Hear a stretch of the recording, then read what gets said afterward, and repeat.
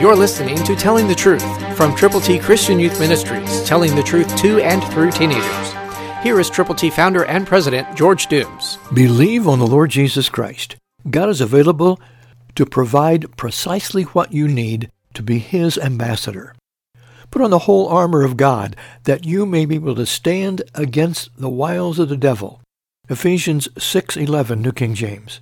Do you understand what that's saying? The devil hates you. He despises you.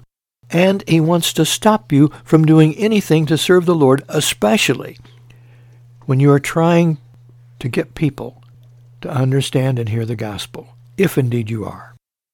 So put on the whole armor of God. God presents all of this in Ephesians chapter 6. Now with the armor on, go to battle. Tell people about Jesus. Know that the devil wants to stop you, but greater is he that is in you than he that is in the world. So take the plan of salvation and present it to people who need Jesus. Pray diligently. Get a person who also needs the Lord to pray with you. Read the scriptures together, and then go with the gospel. There are people waiting for you to tell them how to get to heaven. God's ABCs present the whole thing in concise scriptural form. So get your ABCs today. Call 812-867-2418. They're free. 812-867-2418. Christ through you can change the world.